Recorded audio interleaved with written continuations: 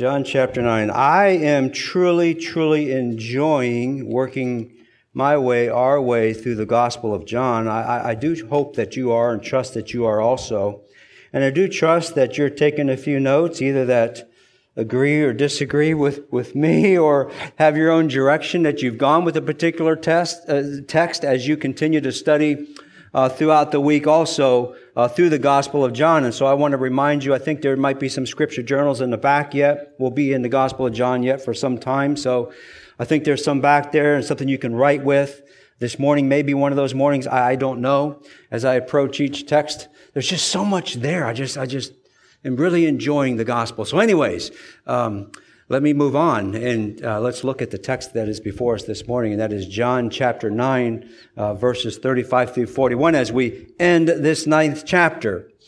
John chapter 9, verses 35 through 41. And God's inspired word reads, Jesus heard that they had put him out, and finding him, he said, "Do you believe in the Son of Man?" He answered, "Who is he, Lord, that I may believe in him?" And Jesus said to him, "You have both seen him, and he is the one who is talking with you." And he said, "Lord, I believe." And he worshiped him. And Jesus said, "For judgment I came into this world, so that those who do not see may see, and that those who see may become blind." Those of the Pharisees who were with him heard these things and said to him, "We are not blind too, are we?" And Jesus said to them, "If you were blind, you would have no sin. But since you say, 'We see,' your sin remains." Lord, I just ask a blessing upon the reading of your word. And now as we spend a few moments looking at it and trying to extract some application and meaning from it, Father, would you just guide us this morning, and with the power of your Holy Spirit, illuminate this text for us in a way that not only do we understand it, but know how to apply it. And so, Father, I pray for your direction this morning. In Jesus' name, amen. Are you blind? Are you blind? Now, have you ever asked that question of someone? Has someone ever asked that question of you? Are you blind? Either way, if you've asked it of someone or someone has asked it of you, it was never taken as a compliment or given as a compliment, was it? It's typically not. A simple definition, if you were going to do a Google search, which I took the time to do, there's so many interesting thoughts and some interesting ideas that come from it, but it is simply if someone says to you that they are blind, or is someone blind or is blind to a fact or a situation, you mean that they ignore it, or it is unaware of it. And then although that you think that they should take notice of it or be aware of it, right? I mean, when we talk to somebody and say, "Well, are you blind?" What we're saying is, it's obvious to me. How can it not be obvious to you? And it obviously is obvious to you. Therefore, you must be blind. So this is in essence what Jesus is asking of the Pharisees in our text this morning. And this is exactly what the Pharisees are asking of Jesus. Are you saying that we are blind or that we are unaware? Is that what you are claiming? So in case you have forgotten, maybe you have, that this is the year 2020. And many organizations and churches, they have played with this idea of 2020 vision. And it works well. It makes for a great marketing campaign, but unfortunately, as we have discovered and found out, and as I said at the beginning of this year, 2020, I was excited for 2020, just because the whole idea of 2020 vision. I was to see the optometrist the other day, and I thought about this once again, how he can tune us in and adjust our eyesight. And I guess that's what we're in right now, is having our eyesight adjusted, because 2020 has not been anything that anybody has foreseen, right? And what we are reminded of is that we do not get to see the future, do we? I mean, nobody has predicted what is to come. I mean, you have some outliers that make false claims, or make some claims, I should say, that they've seen this or seen that. And, well, it's easy to say you've seen something after it's already happened. Been nice to know ahead of time. No, I think so. But nonetheless, I think for the most part, we don't hear a lot of that. And what we do hear is that we had no idea what was coming. But what we need to do, and it's a reminder to us, to stay focused on the task at hand. And as we have already heard this morning, that now is a grand opportunity, not like it wasn't before, but especially when our minds are so singularly focused on our current events, that it gives us an opportunity to adjust ourselves. What is really important to us? What is important to you? What is important to me? And as Christian people, how do we function in the world and in the place and in the location that God has placed us on purpose for purpose, right?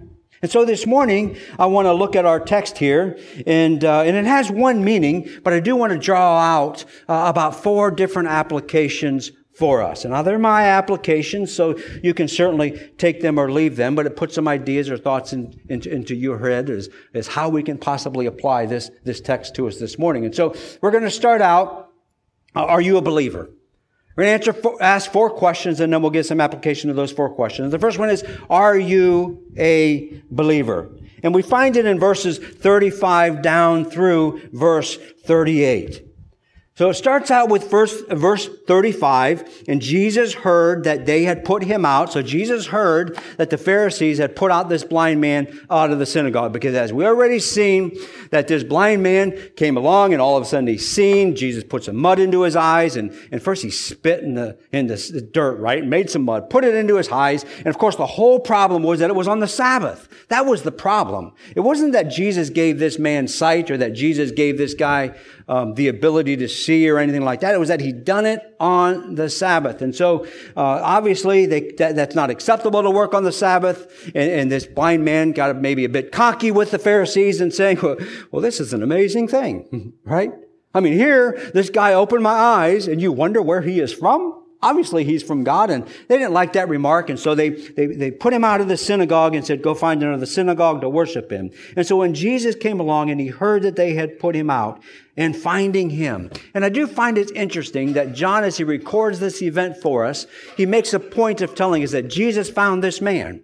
And of course, I could certainly gravitate towards that comment and really spin a nice sermon from that. But I don't want to do that per se, other than I do want to put it before you that Jesus found this man. This man had never seen Jesus. He'd never seen Jesus prior to his eyes being opened. After his eyes were opened, he didn't see Jesus because he had to wander off down to the pool of Siloam with mud in his eyes. How could he see who Jesus was? He didn't know Jesus prior. He didn't know Jesus afterwards until Jesus found the man. And I think we can take some confidence and assurance in that Jesus will find us, right? I mean, Jesus will find us. No worries there. But what is in a name?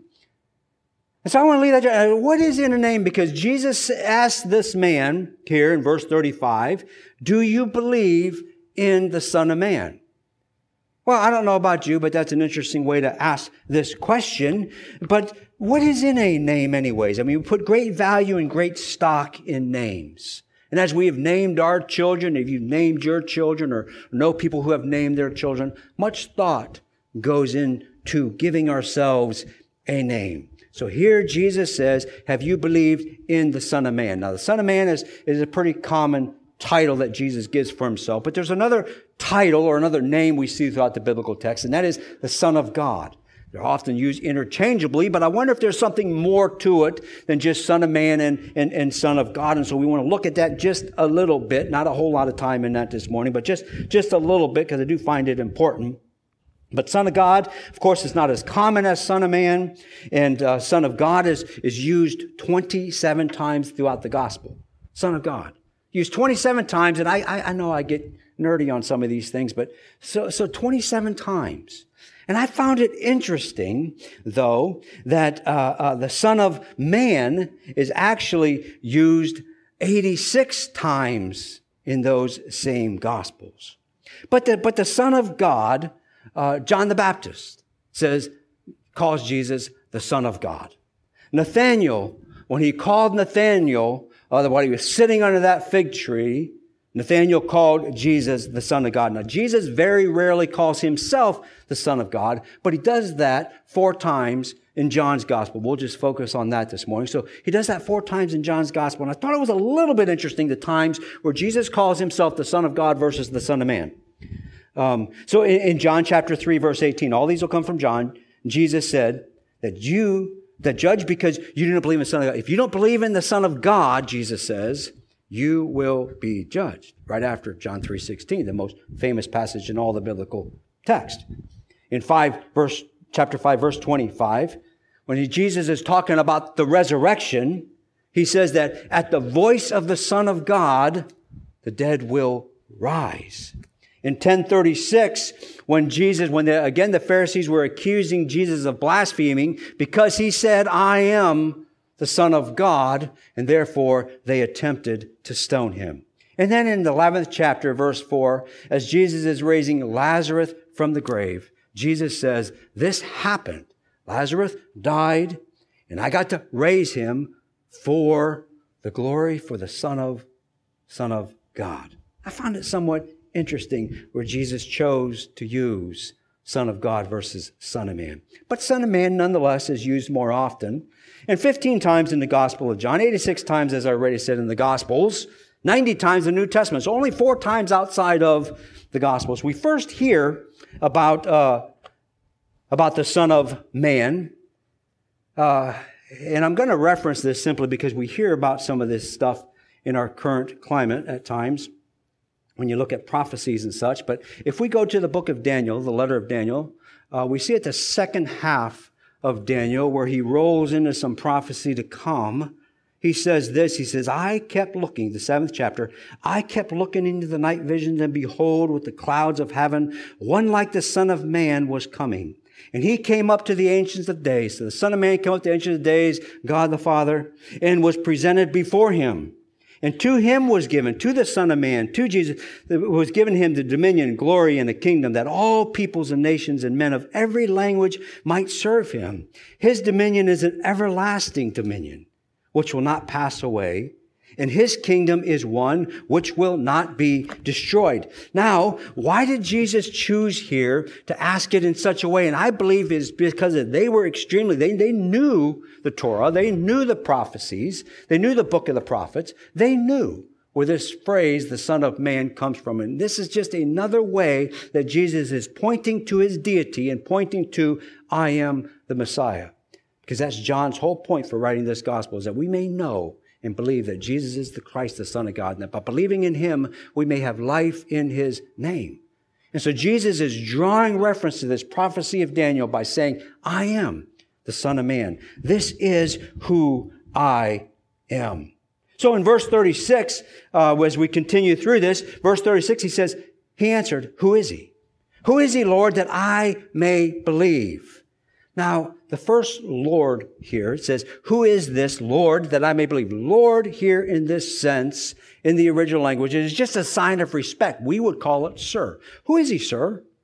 Have you believed in the Son of Man? Well, who is he, sir, that I may actually believe? See, the man, again, never seen or never knew Jesus prior to this, before he was healed. And I think we also could see here that though this man was healed from his eyesight, it had absolutely nothing to do with this man's faith. This man didn't even have a faith in God.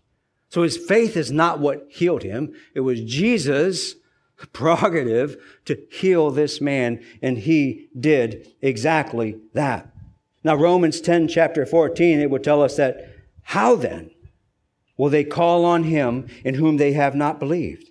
How will they believe in him whom they have not heard? How will they hear without a preacher? So faith comes from hearing, and hearing by the word of Christ. And I point that to you because that's what this man is saying. Well, who is he, Lord? Who is he, sir, that I may believe? And so Jesus says, I am he. Not only am I he, but I'm standing here before you, and I'm also the one who is speaking to you. And so we can certainly see here that it was at this moment, at this man hearing and seeing and receiving Christ, that he finally uses Lord in a different sense of the word. And he says, that I may believe. And he says, Jesus said to him, you have both seen him. He is the one who is talking with you. And the man said, Lord, I believe. Lord, I believe. And he worshiped him. And he worshiped him. I find it interesting that the first thing this man did is worship him. You know, I think a true faith, a true sense, and as we truly know who the Lord is, who Jesus is, it does lead to worship, doesn't it? It does take everything that is before us and just put it aside. Worship here is just not lip service.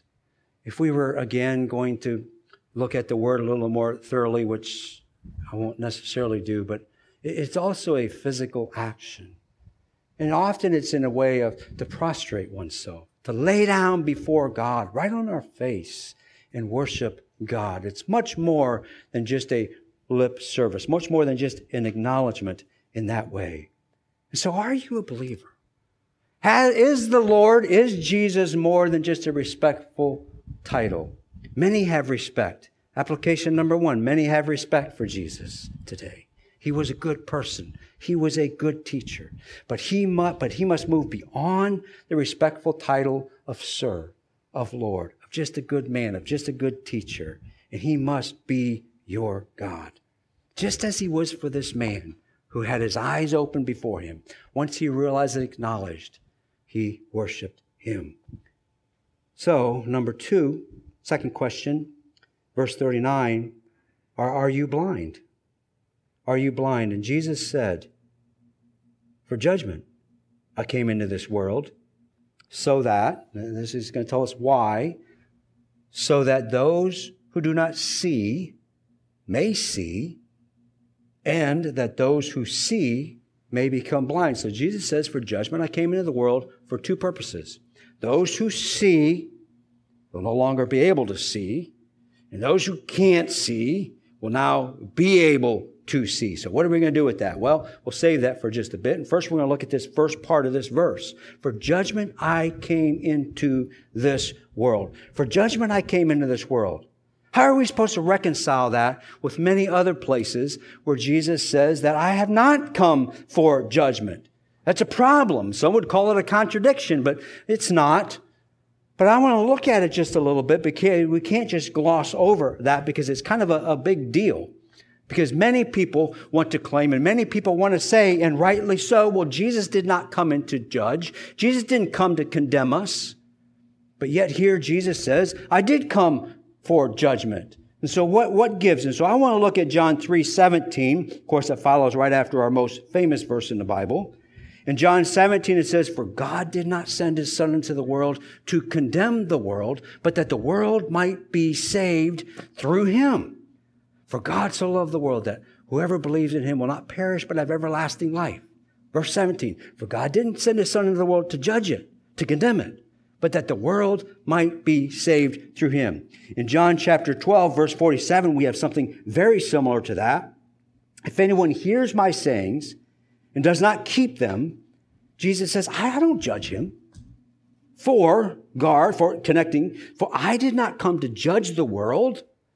I didn't come to judge the world, but to save the world.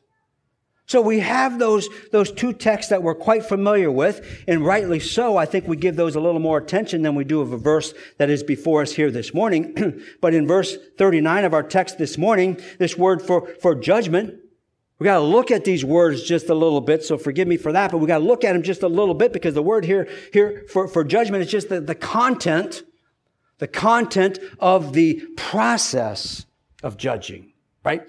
It's a very minor distinction, but I think it'll be helpful for us. So here in verse 39, the word, it's krima, so it's just for the content of judging versus krino, which would be the act of judging.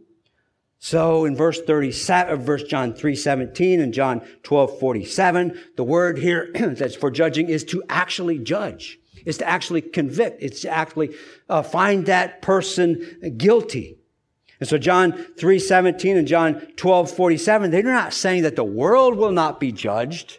It's not what those verses say if you looked at those a little closer, which I would invite you to do later in this week. But if you look at those words a little closer, it doesn't say that the world won't per se be judged. It's not exactly what it is saying, but it is saying that Jesus, the Son of Man, the Son of God, did not come to do that judging, but to save. So, still kind of leaves us with our dilemma, does it not? How are we supposed to reconcile verse 39? Well, of course, context is everything. And so again, I want to demonstrate that to you this morning. Context is everything.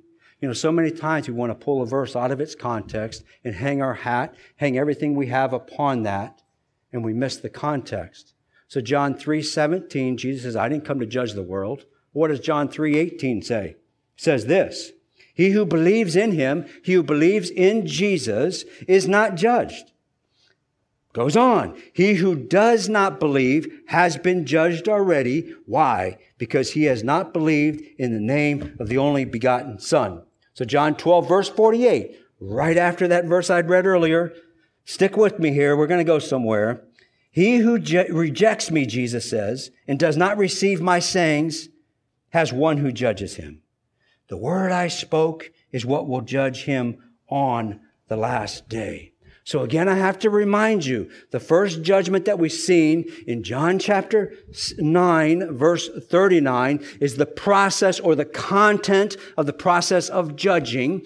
The one that we just read here in John chapter 3, 18, and John chapter 12, verse 48, is the actual judging that is handed down. And so what Jesus is saying is that I have not come to hand down this judgment. I have come to provide a way. I've come to provide a model for you. I've come to offer you a way out, if you will. Now, it's up to you if you take that or not. It's up to you if you reject that. If you reject that, I'm not the one who's judging you. You're doing it yourself because you yourself have rejected the opportunity that is now here before you. So a person's rejection of Jesus as the Christ is what will judge a person, not Jesus. Jesus has provided what is needed. That is a very small distinction, and maybe you weren't even following me this morning. But I hear it over and over and over how people want to say, well, Jesus did not come to judge. Jesus didn't come to condemn. And therefore, what they're implying is they're giving themselves a pass on whatever they want to do. And that's not at all what Jesus is saying. We will be judged for our actions or our lack of actions one day. No, it's not Jesus per se in this particular context, it is first coming that will do that judging, but he's providing for us a way out of, a way of escape in the midst of that. And it's up to us. It's up to you what you do with that opportunity that is given you. Are you blind? Right? Our focus should not be on the salvific nature. Our focus should be on the salvific nature of Jesus. Our natural inclinations as human beings, right, is not for good. Of course, we define good however we want to define it in our own context. But listen, if you're honest with yourself, you struggle with whatever it may be. You struggle with truly being the person that you want to be, that you know God has created you to be. And we need to be careful on ourselves because we're not going to reach that moment of perfection here and the now. That's for glorification for a future time. But for here and for now, we need to know that we are sinful. We are fallen, natural human beings in need of a Savior. Jesus says, I've come to provide that. Will you accept or will you reject? It's quite clear, is it not? Are you blind? Application number 2, Jesus says those who feel this way, those who feel the hopelessness of their condition, because they know within themselves they cannot live the way they're supposed to live. It's those people who actually will see. And it's those who think they've got it all figured out and can live to the letter of the law that Jesus says, no, you're actually blind. You're missing it. You're missing it. Number 3, are you a poser? Verse 40, are you a poser? Jesus continues, and it gets interesting. Those of the Pharisees who were with him heard these things and said to him, are we blind too, are we? The NESB translation, not necessarily good English, but it is in the correct order. Say, Jesus, are you really saying that we're blind? Well, they're not really slow, are they? I mean, they're pretty quick. I mean, it's interesting that these Pharisees, they did not miss a beat. They knew exactly, and they clearly understood what Jesus was referring, and that he was referring to them. And so again, we are to understand that Jesus had made himself clear. There was no misunderstanding Jesus. They chose to reject Jesus. And because of this clear and willful choice, they will be judged. Judge, condemnation can be all so negative, but only in the sense that we don't have it in the context of realizing that we're not. Jesus has come so we don't have to be judged. Jesus has come so that we don't have to be condemned. Harsh would be not giving a people a clear message. Harsh would be sending a confusing message. Harsh would be not giving a people a way out. And that's not at all what happens. In Romans chapter 2, verse 27, Paul quotes Ezekiel 36 when he says this. He says, the name of God is blasphemed among the Gentiles because of you. God says he will redeem his holy name from among the nations. A little bit earlier, verse 19 of this second chapter of Romans, Paul says, you are confident, speaking again to the religious people. You are confident that you yourselves are a guide to the blind, a light to those who walk in darkness. Speaking to the Pharisees, the name Pharisee literally means separated ones, those who are set apart for the work of God. They should have certainly recognized Jesus. And that's the thing. They did recognize Jesus. They did recognize Jesus. They were separated so that they could be that, so they could be that guide to the people. Josephus has this to say about the Pharisees. He says, they were so great a power over the multitude that when they said anything against the king or against the high priest, they were presently believed. That's the status that the Pharisees had among the people, that great respect. And so of all the people to recognize Jesus, they did and they should have. But the problem is, Jesus was a threat to their position of power. And so they rejected Jesus. They had the opportunity to do with their position for good or for evil. And because of their threat to their power, to their position that they felt from Jesus, they chose to reject. It's the hypocrisy of the Pharisees. It was obvious in their day, and it's obvious in our day as we read about the Pharisees. So we do have to ask ourselves though, right? Don't we? I mean, are we a poser? I mean, what about us? Are we blind? Or do you claim to see? Are people receiving the message you are sending? We may not have the largest platform. You may not, in fact, maybe you think you don't even have a voice, but you do. God has given each one of us some form, some type, some place, no matter how big or how large or how small that platform is. What are you doing with that platform? As people look at the platform and hear the voice that you have, and as we speak the claims about our faith and we make the claims about our faith, do our words and our action align? Do they line up? Are we sending an unclear message? I can stand here and I can preach and you can see me throughout the week. Am I sending a confusing message to you this morning? I mean, that's a serious question I think we all need to ask of ourselves, do we not? And it starts with me. What kind of message am I sending to those who are watching? Am I being pharisaical? Am I being a hypocrite? You know, it's amazing how so many times we hear people, they go to church or they've been to church maybe once or twice or whatever, and they never go back again because they say there's nothing but hypocrites there.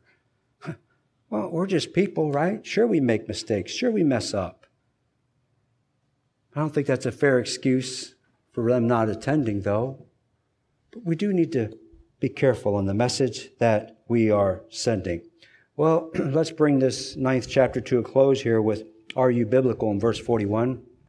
Are you biblical? Jesus said to them, if you were blind, you would have no sin, but since you claim to see, therefore your sin remains. That's a confusing statement by Jesus as he ends this, isn't it? In Proverbs chapter 26, verse 12, it says, do you see a wise man in his own eyes? There is more hope for a fool than for him. Well, what does Jesus mean by you were blind and you would not have sin, but since you say you see, therefore you do have your sin there does remain? Could he be indicating that since they have seen, but especially since they heard, they are aware of and have been informed of their sin. Therefore, since they claim they do not have sin, though they are rejecting Jesus, their sin indeed remains. That's all confusing, is it not? But that's exactly what Jesus is saying. If they say they see when they don't actually see, then how can they repent of their sin, right? If I say, no, I'm a good person. I'm crossing all the T's, I'm dotting all the I's, I've got it all figured out. It's that person that can't repent from the shortcomings, let me put it that way, in their life. It is the saint who is most aware of their sins, most aware of their blindness, that we can truly see. I mean, think about the people you may give that title, saint, little s, All of us are saints as Christians, but we know what we mean by that word. Think about some of those people. They're some of the humblest people, some of those who are so quick to acknowledge their shortcomings in life. Those are the ones that Jesus says, actually see. It's sometimes the preacher who's got it all figured out that's blind, huh? You're thinking it, so go ahead and say it. Right? I mean, all of us. Sometimes it can be so difficult. John chapter 1, verse 9 tells us that there was a light, there was a true light, which comes into the world and lightens every man. What do you do with this light? What you do with this light matters. Reject the light, claiming to see is a sure way to wander around the darkness. Verse 41 should give us pause. If I interpret it correctly, you can correct me if I didn't, but we have more information available to us than at any time in the past. And not to be arrogant, but I think collectively, as a group of people, a group of Christians, a group of people in 2020, we have more knowledge, more things available to us than ever in the past. And with all that information, with all that we have before us, comes a great responsibility on what we do with it. It is revealing as we listen to conversations, as I listen to conversations and debates on God, how one comes to their understanding correlates directly with their view of the biblical text. It was interesting. If we have a view of the trustworthiness of the Bible, if we have a view of the Bible as being authoritative, if we have a view of the Bible as being inerrant, meaning it won't lead us astray in all that it teaches us. If we have that view of the Bible, it's amazing how we look at it. I was listening to a debate the other day, as I like to do from time to time, and it was on two professors of philosophy. And so two really smart guys. And I always find this interesting also, but we'll leave that for another day. So two very smart guys, right? And the question of debate was, is Jesus the only way? John 14:6 makes it pretty clear that I'm the way, the truth, and life. No one comes to the Father but through me. And this is what they were debating. The one smart guy, he says, no, that's not right, because actually that verse was added to the text. Interesting, right? So the other guy that says, no, Jesus is the only way, took the Bible as the authoritative, as the inerrant Word of God. So the one who said no, right? Well, the one who said no, Jesus is not the only way. His philosophy got involved. And his human way of thinking got involved, which is so easy for us to do as we think about it. How can that possibly be that Jesus is the only way? But yet that's what the biblical text teaches. And that's the position the other one took. Your view of the biblical text is very, very important in revealing how you see God. In our text here today, now I always seem to land there, but in our text today, here was Jesus, physically in the flesh, without a mask on, standing before the people, clearly spelling out who he was. They understood who he was. They knew who he was. They acknowledged who he was. They didn't accept it. The information was clear. Jesus made himself clear. It was all there. And yet he refused, and yet they refused to accept Jesus for who he was. Why? Because it threatened their position of power. And I'm convinced that many of us are also threatened by the message of Jesus. It will threaten maybe our position in life, maybe how we are to relate in the world around us. I'll let you put your own thoughts into that. But Jesus' message is threatening. Jesus has lived. He has been crucified. He was buried. He rose again and ascended to the right hand of God the Father according to the Scriptures. Do we believe that? He has left us His Word in writing for us. Do you accept it? Or do you reject it? Are you blind? Or do you see? Lord, I thank you for your message this morning. I pray that, I pray I'm not blind. I pray we're not blind. I pray that you would illuminate our hearts and minds. Father, it can be so challenging at times to know how to live faithfully in the world around us. And yet you've equipped us You've given us all that we need to live a faithful life, first and foremost for ourselves. And then also in a time such as this. If we think of your servant that you said that Esther came along for a time such as this. And Father, maybe we have come along for a time such as this, for such a crazy year as 2020. Father, would you help us? Would you help us to be able to live according to your plan, and to also spread the hope that we have and know that only comes from you. I pray in the name of Jesus. Amen.